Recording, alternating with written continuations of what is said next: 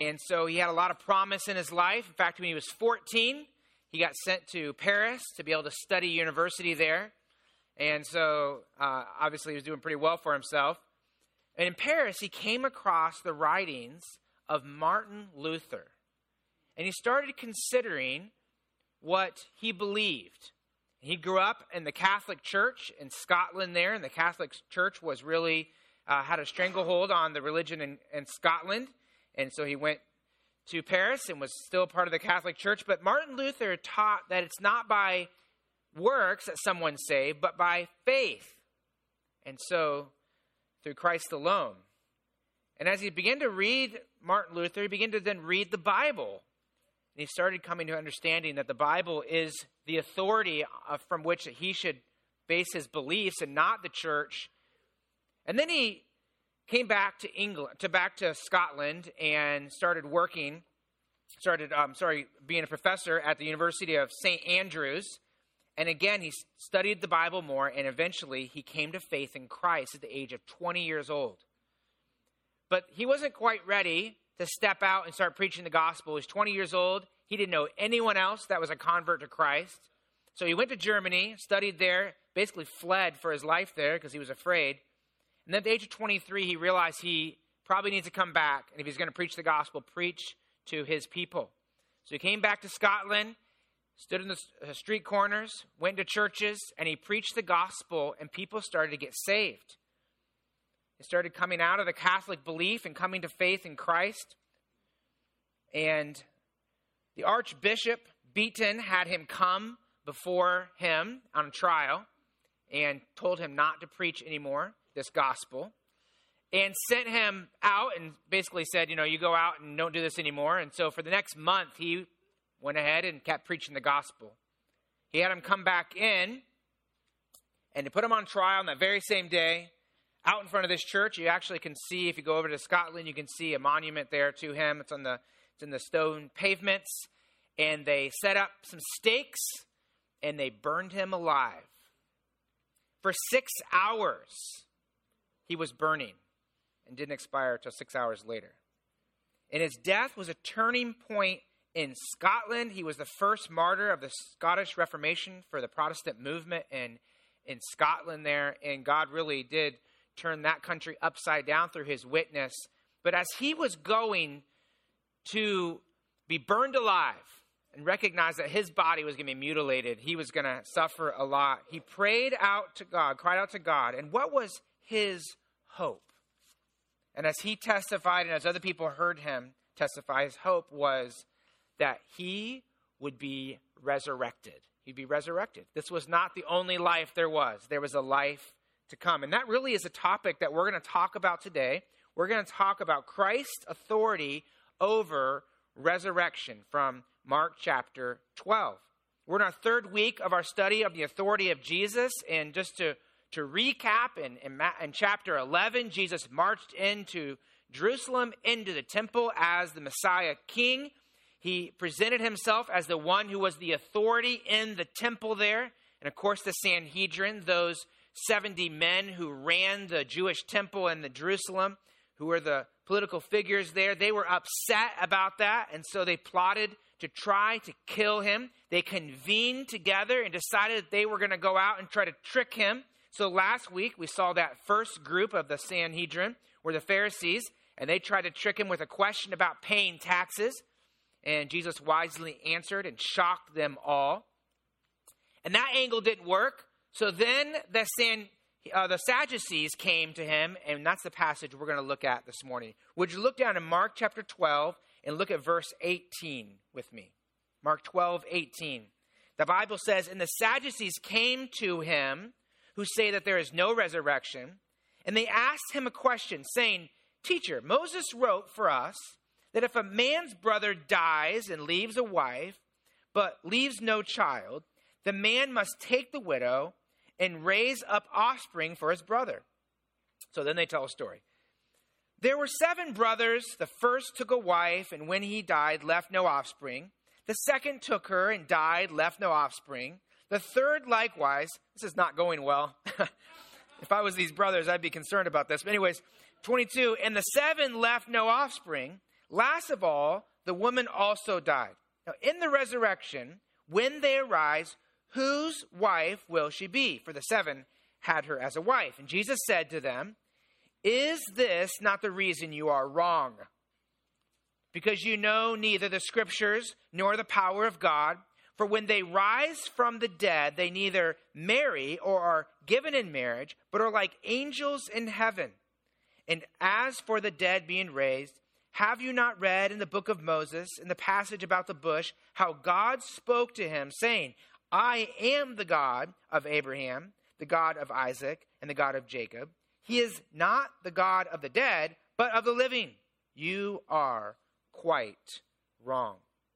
And so in our passage today, we're going to look at 3 realities of Jesus' authority over resurrection. So our first point is that Jesus is the authority over resurrection. And the Sadducees ask a question about resurrection. You can see that there in verse 18. The Bible says the Sadducees came to him and they say that there is no resurrection. So here the Sadducees approach Jesus with a question about something that they didn't even believe was true. Which shows you what? They were trying to deceive. It shows their objective was to discredit Jesus and with the goal of undermining his authority. And who were these Sadducees here? Well, we looked at Pharisees last week. The history of Sadducees is very interesting. Sadducees were the ruling class, as I said earlier, in Jerusalem. Really, there were 3 groups of people in Israel, 3 parties, if you want to say it that way. You had the Essenes, and they were ascetic separatists. In other words, they lived in the desert, and we have them to thank for the Dead Sea Scrolls. And so if you go to Israel, you'll learn a lot about them. And they were separatists, but they were completely separate from everyone in society. Then you have the Zealots, or freedom fighters, terrorists, depends on what side you were on. And they were for the freedom of Israel, and so they fought the political leaders and the Roman soldiers. And also they were the Pharisees. We talked about them last week. They were religious separatists. They were also scribes were a part of that, and they were among the people. They lived among the people, and they followed the rules of the Mishnah and other things. And then you have the Sadducees, and this included the high priest. He was a Sadducee, and they actually oversaw the entire temple priesthood. They were the ones who set up the policies and rules for the temple. They were the ones that gained when people brought money in. They were the ones that got the money and the power. And theologically, they were very interesting because they accepted only the first 5 books of the Bible, which we call the Pentateuch. So Genesis, Exodus, Leviticus, Numbers, and Deuteronomy.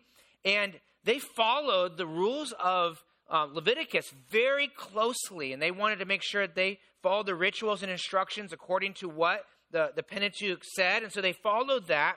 But as they looked at the Pentateuch, they didn't believe that there was anything supernatural taking place in the Pentateuch.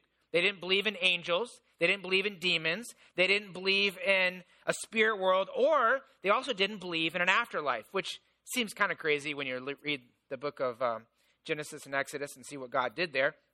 But that's what their belief was. So they were actually in opposition to the Pharisees. The Pharisees did believe in a spirit world. They believed in angels and demons. They believed in an afterlife. So they would butt heads a lot. They would argue a lot. They're always in contention with each other in regard to these issues. In fact, it's interesting that Paul uses this as a way to kind of divide them when he was on trial. The Bible says that Paul perceived that part of the people he was standing in front of were Sadducees and the other part was Pharisees. So the Bible says he cried out to the council and he said, brothers, I'm a Pharisee, which made the Sadducees probably mad.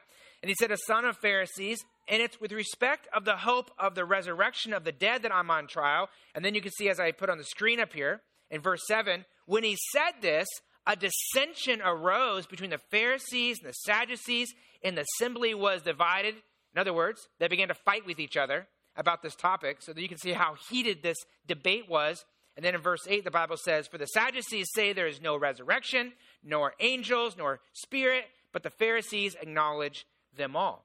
And so the Sadducees really had a temporal view of life. They believed there's nothing after death, which probably contributed to their hard-heartedness towards people who are poor. I mean, in other words, if this is all there is in this life, that's what they believe, then everything you do in life is to enjoy the life you have now. And so they didn't believe in rewards or punishment after death.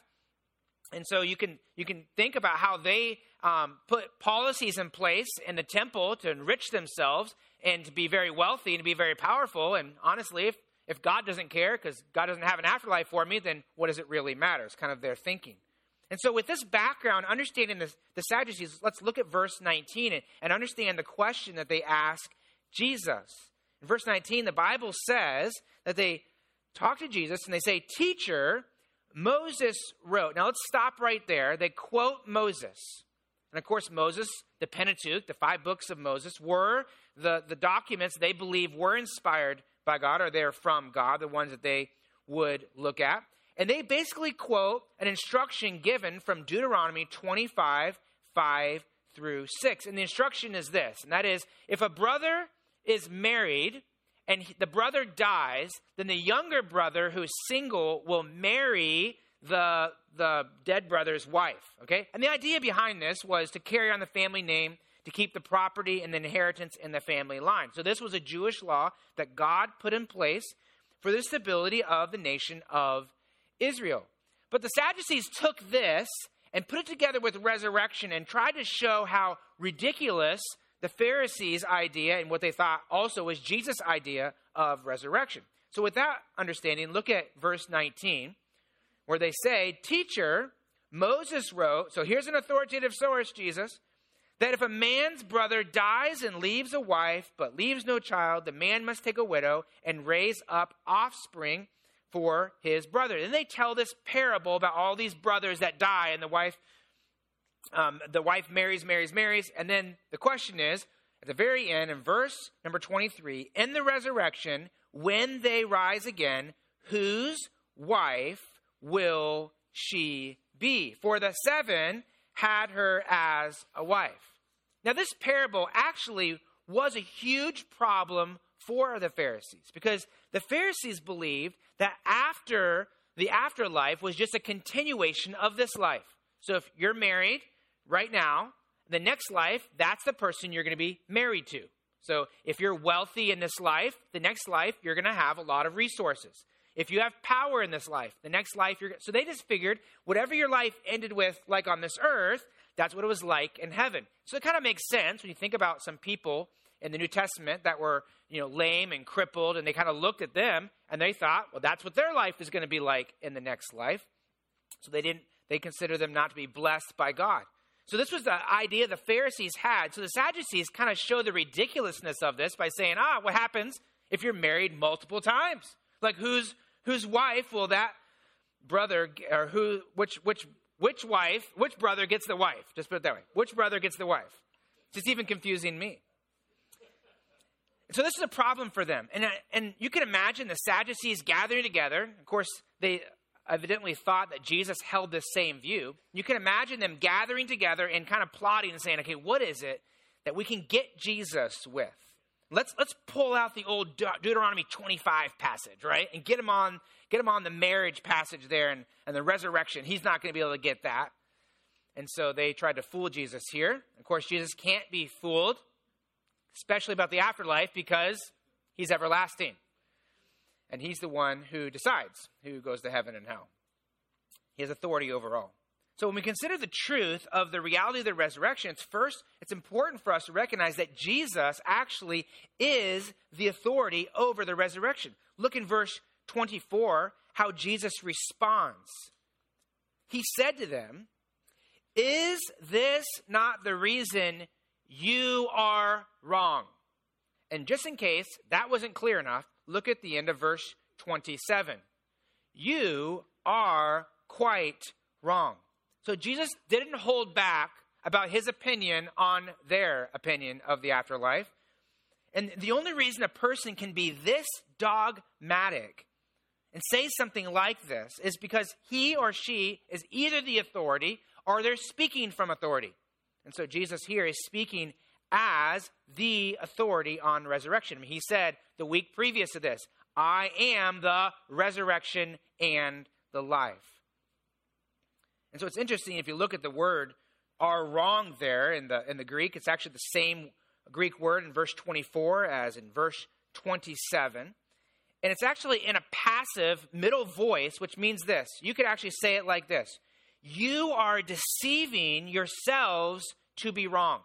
You're being led astray on your own to be wrong. In other words, this is a sad description of the blind, self-deceived hearts of these Sadducees. So you have two groups who have two different views of the afterlife. And I want you to recognize that both were pretty confident that they were right. So much so that they argued with each other a lot. They had a lot of divisions over it. The Pharisees, they generally believed they're going to be with God. And they thought, well, if I follow these rules and I'm good enough on earth, I can kind of climb the ladder of spiritual life and then get to heaven. Then the Sadducees, they believe that doesn't matter. So just live life however you want to. And there's nothing afterwards. And so these two different views, though, I think are very interesting because I think they actually represent what many people believe in this world and actually have throughout time. So I put these two major categories up here. And that is, the first category we have is life after death is based upon a good life now, which were the Pharisees. That's what they believed. And honestly, you could probably put a lot of religions into this category. In other words, if you believe that you're good enough for God, or you go to church, or if you pray these prayers, then you can be in heaven with God. And so some people believe that in the Catholic Church. Some people believe that in Islam, follow the 5 pillars of Islam or Mormonism as they go out to knock on doors and they're trying to be good enough for God so they can be what they consider paradise. So you can see that category. And then the other category is representative of the Sadducees, and that is that either there's no life after death or, frankly, it doesn't matter, So there was a survey I read this past week that surveyed Americans, and 24% of Americans actually believe there's no afterlife. Now, I don't know if you were to add to that how many don't care. It probably would go up there. But so generally, you find many Americans in this second category here. I think Buddhism probably falls in this category somewhat because, you believe in reincarnation. So they're kind of in the first category, if you can reincarnate up enough to the second category, which is nothingness. That's nirvana. That's nothingness. And then Unitarianism, which is on a lot of college campuses, basically has the same view here. And of course, the biblical view, Jesus' view, is that if you believe in Jesus, you have eternal life. If you do not, you face eternal death. My point is that what you can see here is two different groups, that have pretty confident views in what they believed about the afterlife. I read a story a couple weeks ago about a pastor who was a pastor in Detroit, Michigan. This is back in 1876, so we're pulling out some old history here. And Arthur T. Pearson was a pastor in Michigan, and one time he was preaching, and after the church service, as happens sometimes, a person came over to him and said, "Hey, I want to talk to you, Pastor Pearson, about your message." And so he sat down with this man in the auditorium there, and they began to talk. And this man said, I'm a law student, and began to talk about how smart he was. And he said, I'm an agnostic. I don't believe that you can really know if God exists. And so he said, "Well, do you believe the Bible is the Word of God, sir?" And the man said, "No, I don't believe that." And he says, "Do you even believe it's possible there is a God?" And he goes, "Well, I don't believe you really can even know." And he says, "Well, why are you here? Why do you want to talk to me?" He said, "Well, when you preached, there was this confidence and certainty and really peace that came through about the afterlife and about what was going to happen to you. And so I just wondered where that comes from. Like, how do you have that confidence?" And so Pastor Pearson came back and he says, "Well, I am confident, I am at peace, and my certainty is found in the Word of God." The law student replied, he says, "Well, I don't believe the Word of God. I believe it's just a bunch of old stories." He goes, "My mom believed that, and she tried to teach me those stories, and they're just a bunch of old fables, and I don't really care for them." And so A.T. Pearson opened up his Bible to John chapter 5 and verse 39, and he says, as he put his finger on the passage, it says, "Search the scriptures here, for in them you have eternal life." And so he said, I want you to search the scriptures this week and call out to God and look for God in the scriptures. And so he instructed him, get on your knees before God with the Bible open and read and cry out to God and search for the Lord in the scriptures. And so, this young man went home and he actually did that. Got next to his bed, laid his Bible out, or the one his mom had given him after he found it, and began to cry out to the Lord. And after a couple days, he began to understand more what the scripture was talking about. And within 2 weeks, this man was gloriously saved. And he came back and he told Pastor Pearson about what had happened and how God had gloriously saved him. And this man had to consider, am I wrong about what I believe? And what does the Word of God say about that? Jesus is basically saying that to these guys. He's saying, you, maybe more directly, you are wrong. You are wrong about what you believe. And so Jesus takes them to the authority, which is himself, but also the authority of God's Word. Look at verse 24. The Bible says, Jesus said to them, is this not the reason you are wrong? Because you know neither the Scriptures nor the power of God. The Sadducees had the truth in front of them. I mean, even in those 5 books of Moses right there, it proclaimed the truth about God. But as they looked through those 5 books, they just saw rules and instructions and how to set up Israel and how to have a government. And all they saw was the material things of this world. Now, I thought about it. I thought, how do you read Genesis chapter 1 all the way through Genesis and not see God's sovereign hand? How do you not see the spirit world taking place behind the scenes of life and God moving the world in the direction that he has? How are you blind to all that? I think partly because all they cared about was themselves and the here and now. And they were blind to the spiritual realities and to the power of God. And I think it's good for us at these kind of passages to step back and ask ourselves, is it possible we're wrong? I think all of us, it's a legitimate question to ask. Is it possible we're wrong? How do you know you're right about the afterlife? What does Jesus answer? What should we do? Go to the Scriptures. And what do you look for in the Scriptures? See God and see his power and how he powerfully works. So the first reality of the resurrection is Jesus is the authority of resurrection. But also, secondly, the second reality relates to the nature of the resurrection. Look at verse 24. He says, is this not the reason you are wrong? Because you neither know the Scriptures nor the power of God. So what do the Scriptures say? What does God powerfully do? Verse 25, for when they rise from the dead, they neither marry nor are given in marriage, but are like the angels in heaven. So Jesus spoke of the nature of a resurrection, and he taught that there is a resurrection of the dead. That's what he says in verse 25. When they rise from the dead. So first of all, this means we can be confident there is an afterlife. And secondly, we can be confident that there is a resurrection of the dead. Now, you might hear that and you might think, like, what is that? What is the resurrection of the dead? Well, if you're to understand and get an accurate picture of the life after death, you actually need to understand what resurrection is. So important. Jesus was resurrected. He promises resurrection for us. In fact, resurrection of the dead is speaking of the reality that every person who has existed, so think about this, every person who has existed on earth will live in a resurrected body for eternity. So every person who has ever existed on earth will live in a resurrected body in eternity. So Daniel chapter 12 talks about this. We could go to many passages to look at this, but this particular one is in the Old Testament. The Bible says, and many of those who sleep, in other words, those who are dead, those who sleep in the dust of the earth, shall awake. They'll come to life. They'll be resurrected, some to everlasting life, and some to shame and everlasting contempt. So at some point, every person will be given some type of a resurrection and spend either eternity in heaven or eternity in hell. And the Bible teaches that each person, now you might think, well, isn't that just for people who are believers in God? Well, every person will be resurrected. Only those who are believers in God will live with a resurrected body in eternity.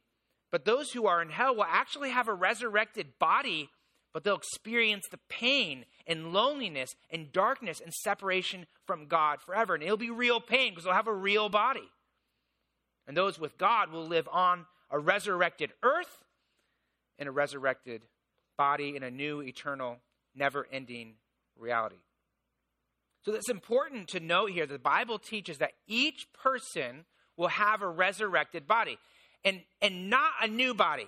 And there's a difference. There's a difference between a new body and a resurrected body. What's the difference? Well, if you had a new body, first of all, we all might look the same, right? We all might have the same color of skin, same color hair, same height, okay? We all might come back, who knows what, maybe all as giants. Maybe we come back as bears, okay? So if it's a new body, we don't really know what that might look like. It could be anything.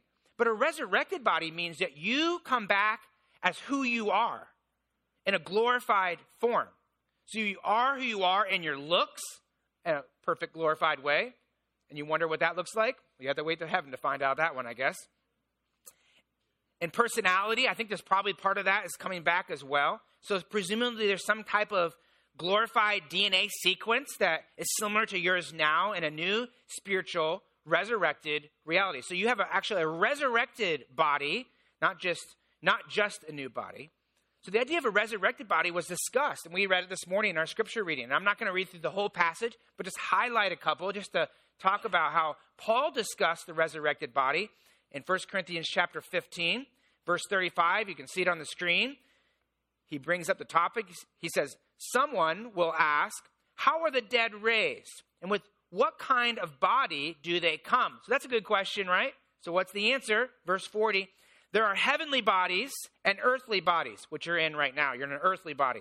But the glory of the heavenly is of one kind, and the glory of the earthly is of another. So there's two types of bodies, an earthly body, then a heavenly body. Verse 42, the Bible says, so it is with the resurrection of the dead. What is sown is perishable. In other words, when your body dies, that perishes. But what is raised is imperishable. So he gives a picture of a seed that goes into the ground and dies. But from that seed comes a new plant, a new life. And so he says, in the same way, our bodies will go into the ground, but God will resurrect our bodies and give us new life. So in verse 44, the Bible says, it is sown a natural body, and it is raised a spiritual body. If there is a natural body, then there is also a spiritual body. In other words, we all have to live in a body, right? And so that's what God will give us. And so verse 51, which is a glorious verse, behold, I tell you a mystery. We shall not all sleep, but we shall all be changed. Notice we're changed, not exchanged, as some systematic theologies like to say it. Our bodies are not replaced with another body, but our old body dies and it's renovated. That's how God will change us. He'll be like a fixer-upper, but it'll be a lot better because it'll be glorified and perfect. And in verse 52, in a moment, in the twinkling of an eye, at the last trump, for the trumpet will sound, the dead will be raised imperishable, and we shall all be changed. And if you're suffering, if you're dying, then you say glory to God. And of course, if you're a believer, we say glory to God because we look forward to that. Now, you might wonder, what will that look like? Your imagination starts going, right? I think actually God wants that in some sense. Be like, what is that going to look like? Well, in the scriptures, they actually teach us that our body is going to be very similar to the body of the resurrected Jesus Christ. In fact, the Bible says Jesus will transform our lowly body to be like his glorious body by the power that enables him even to subject all things to himself. So he has authority over all things, and that includes resurrection, and that means he can change our bodies to be like his glorious body. So I think this is kind of cool to think about.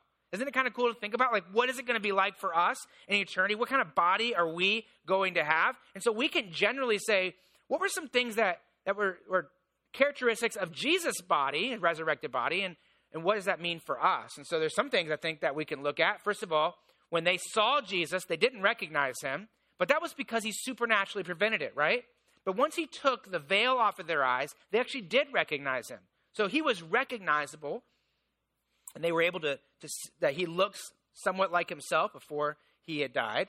Also, the Bible says that he had human body parts, glorified human body parts, but he had human body parts. The Bible says, he said, behold, my hands and my feet. It is I myself. Handle me, see me, for the spirit does not have flesh and bones as you see I have. So they were like, oh, it's a spirit. He's like, no, I'm actually real. I'm actually a real person. In fact, he actually had them touch him. And that's what they did. The Bible says suddenly Jesus met them. Greetings, he said. They came to him and they clasped his feet. So he was physical. He could be touched. And they worshiped him. And then the Bible says that Mary heard, here's another one here, that they offered food to him, and he took the food, and he actually ate the food. So will food be necessary in our glorified bodies? Honestly, I don't know. But it looks like for some reason we might be able to eat. Maybe just to enjoy it. Who knows? And then last, I think it's interesting that Mary actually recognized Jesus' voice. So, and there's a lot of things we could kind of go through and imagine. I think, frankly, there's a lot of things that we can't imagine. In fact, I think that's kind of the whole point that Paul makes when he says that he saw the heavenlies and there was things that he can't even explain. They're too wonderful for him. There actually is one difference between Jesus' body and our body. Do you know what that is? That's right. Jesus is the only one that's going to bear the marks of sin because he will still have the scars in his hands and his feet and his side. And so, Jesus talks about the physical body and how we're going to change. But also, he talks about the resurrected relationship. And so this is almost to our third point. I guess I skipped ahead a little bit.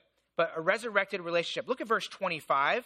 He says, Jesus taught, they neither marry nor are given in marriage. So God created a physical world for us. He created a great design of having a man and a woman come together in marriage, being able to procreate, have children, have a family. But that's actually just for this world. So Jesus says that right here. Like, that was just for this world. Actually, in the next life, there's not going to be marriage and procreation and all that kind of stuff. And you might listen to that and go, oh, I really want to be married still. I like my wife or my husband. Some of you are like, yes. No. But, you're like, oh.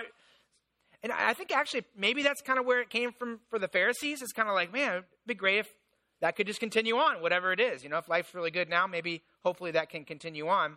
But that's actually not what Jesus taught. That's what the Bible, not what the Bible teaches. And I think we have to look at it like this, and that is God created an amazing world for us and wonderful relationships. So think about what he has in store for us in the next life. I mean, if this world is so wonderful, what do you think the next resurrected world is going to be like? And if our relationships can be so sweet in this world, what do you think perfect resurrected relationships can look like? And so I think we have to trust that God actually has a better existence for his children in the heavenly realms in the future. And I think as we try to imagine it, we have to, again, step back and recognize that really in this life, we're never going to completely grasp it. So those people that say, oh, I died, I went to heaven, and I can tell you, just throw all that in the trash, okay? In fact, it's interesting. I read this commentator that said this. He said, to imagine the next life of glory that God has prepared is like expecting a baby in the womb to imagine a magnificent sunset or the wonder of the night sky. An infant in utero just simply can't imagine that. The best we can do is compare. So I think that's kind of what Jesus does here. He says in verse 25, he says, we are like the angels in heaven. Now observe, he didn't say you are an angel or you turn into an angel. He says you are like angels. Sometimes when children are at our table, we say, can you stop acting like pigs? We're not actually thinking they are turning into pigs.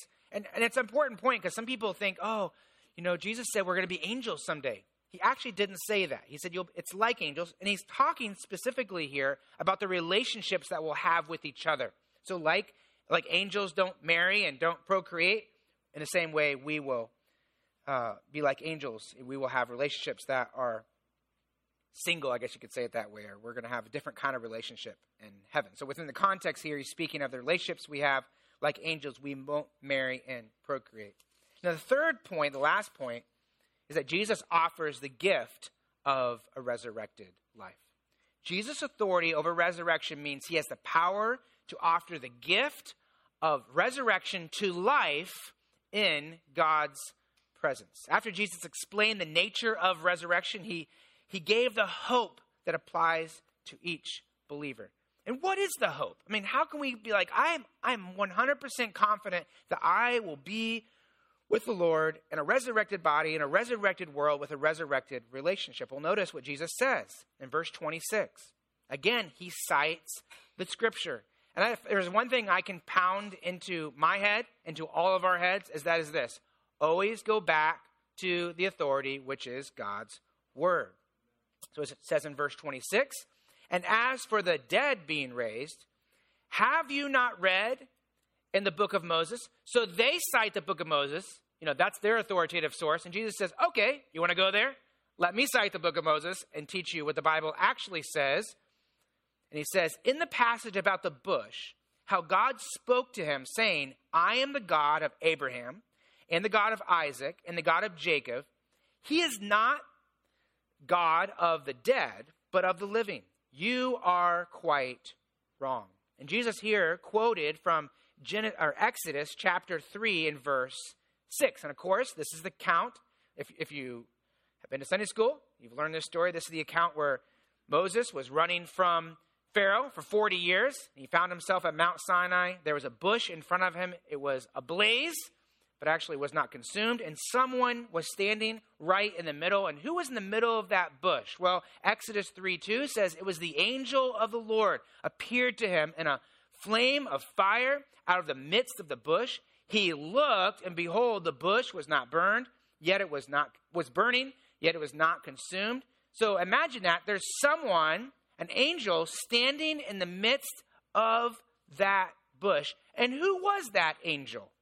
According to Exodus chapter 3, his name is eventually told to us. His name is Yahweh. And so you think about that. Yahweh is God. God was standing in the midst of that bush. In fact, we see that actually in our text here. Look down in verse 26, where Jesus says in the passage about the bush, how God spoke to him. So God was the one that was speaking to him. This angel of the Lord is God himself appeared. Now you think about, backtrack a little bit and think, is it possible that God can appear to people, right? Doesn't he dwell in an unapproachable light? Well, in the Old Testament, God appeared in the form here of a human. And who's the person of the Trinity that does that? That's Jesus. So in the Old Testament, he appeared as a human. In the New Testament, what happens? He becomes human. So he retains 100% of his deity, but also he becomes 100% God, or man. 100% God, 100% man. So just think about how incredible it is that Jesus is speaking to these men about God speaking from the bush, and who was that person? It was himself. And so God, or Jesus and God, verse 26 says, God spoke to him saying, I am the God of Abraham. I am the God of Jacob. I am the God of Isaac. So God made promises to all three of these men, Abraham, Isaac, and Jacob. And by Moses' time, they were all dead. And then God made promises to Moses as well. Jesus' point here was this. The fact that God spoke to Moses as if Abraham and Isaac and Jacob were alive means what? It means they were still alive. So they believed, Abraham and Isaac and Jacob believed God was powerful enough to keep his promises forever. And if you read about Abraham, you recognize his promises were eternal promises. And they believed that they would experience those promises as well beyond the grave, which means what? They believed in resurrection. And so Jesus here points out that resurrection actually is in the Pentateuch. I like how John MacArthur explained this verse. He said this, Jesus is talking about personal, intimate relationship with each one of them, Abraham, Isaac, and Jacob. The genitive here of, the God of, can be seen in two ways. It could mean the God to whom Abraham belongs, or it could mean the God who belongs to Abraham. And he said this, he says, I like to see it both ways. I am the God to whom Abraham belongs and who belongs to Abraham. In other words, I am the God who continues to have an intimate relationship of life and worship with these men who are now dead. Which means what? They are still alive. So the hope of resurrection is not just a hope for a new body. It's not just a hope for a new world to live in. It's actually a hope for the continued close relationship with God. You could say it this way. It's a hope for a resurrected relationship with God. So Abraham and Isaac and Jacob and Moses, they believed that this earthly relationship established by God meant that they could experience a continued heavenly relationship with God in his presence. And I think this right here is really what we should hold on to when we think about resurrection. Sometimes we sing songs about, heaven and eternity, and that's great to do all that. And sometimes we can think about the gold and the mansions and those kind of things. But actually, resurrection is for the purpose of relationship with the Lord. He's resurrected our souls to life. Someday he'll resurrect our bodies to life. And the purpose of that, both of those resurrections are for relationship with him. So eternity will be about relationship with God. And that's why this life now is about relationship with him. I think that's what Paul meant when he said, for me to live is Christ and to die is gain. Because I'm living in relationship and in fellowship with Christ now, and I get to live with him in relationship and fellowship after death with Christ. So therefore, it's actually gain. So when we think about all this, how should we conclude? I mean, what's the application to all this, right? Well, I think it's interesting that when Paul ends his teaching on resurrection, he kind of goes through all these different ideas on resurrection, and then he kind of stops with this verse, 1 Corinthians 15:58. And he taught that we will be resurrected in God's presence. And from this verse, it's like he's teaching this. He says, like, you're weary. You might feel like giving up on life. I think the application of resurrection means that we can think about all the difficulties and struggles we're going through. But he says, therefore, my beloved brothers, be steadfast, be unmovable, always abounding in the work of the Lord, knowing that in the Lord your labor is not in vain. In other words, resurrection should motivate us to keep going. If you have a hard time getting out of bed in the morning, or maybe you feel like quitting in some area of your life, or maybe you think, I just can't serve the Lord right now. Like, the call of resurrection is, hey, soon it's all going to change. So keep going now. Keep laboring now. Be steadfast. Be unmovable. Always abounding in the work of the Lord, knowing that in the Lord your labor is not in vain. And soon, resurrection is going to take place. So keep on moving. So if you're suffering, I know many people in here have different things they're going through and different struggles you're facing physically, relationally, in other ways. Remember, God has something better for you in store in the future, so keep following the Lord. Look forward to that. And all of us, unless the Lord comes back before we die, all of us will be someday at death's door. And what should we think about when we're on death's door? On the other side is resurrection. And when I started, I talked about Patrick Hamilton. He was burned at the stake for his faith in Christ. I'm just imagining that is actually very difficult to imagine, to think about. But his death was meant to scare the masses away from the Word of God, from reading the Word of God, from hearing the preaching of the Word of God. But what's interesting is it actually did the exact opposite. In fact, one of the leaders of the Catholic Church said this: the reek of Mr. Patrick Hamilton has infected as many as it blew upon. In other words, as people heard about his sacrifice for Christ, they started asking the question, why? For what did he die? What did he believe? How was he able to face that? And many heard of his faith in Christ and his hope and resurrection, and that encouraged other people to trust in Christ and recognize that there's something more important in this life right here. There's a life beyond the grave, and also Christian leaders to be courageous and go out and preach the gospel of Christ. So my prayer for us as a church is, may the idea and the truth of resurrection encourage us to keep moving forward for the Lord. And if you're in here without Christ, let me invite you to think about Christ's words. He said twice, "You are wrong." And is it possible that you might be wrong? Jesus said, "I am the resurrection and the life. Whoever believes in me, though he dies, yet shall he live." Do you believe this about resurrection? And if not, I invite you to come to Christ today. Let's pray.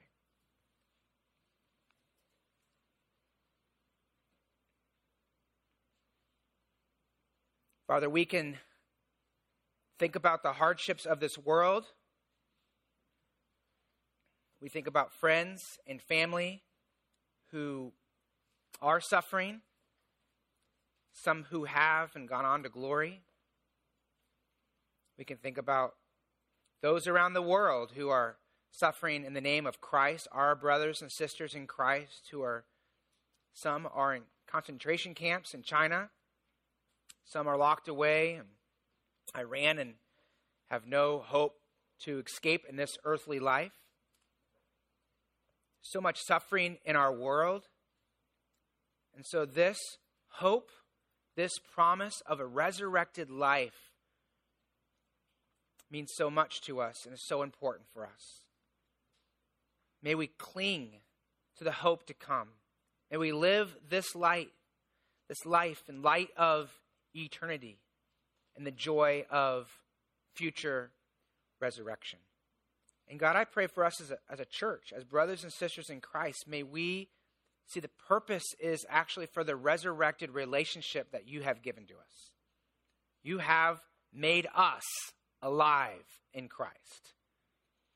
And so we are saying thank you for that. We praise you for that. We seek to pursue you because you have pursued us in relationship. And so I pray for us as a church. May we be fellowshipping with you. May we go to your word. May we cry out to you. May we long for you. And I think, Lord, there's probably people who are listening to my voice who are struggling with the hope of resurrection.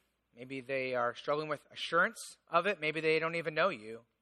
So God, I pray today that they will recognize that they are wrong and they will look to Christ, the truth, the way, the resurrected life. We don't want to sit in our hands, Lord, until we die.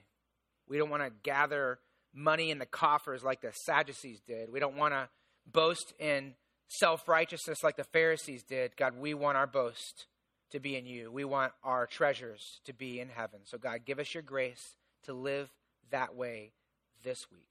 We pray this in the precious name of Jesus Christ, our resurrected Savior.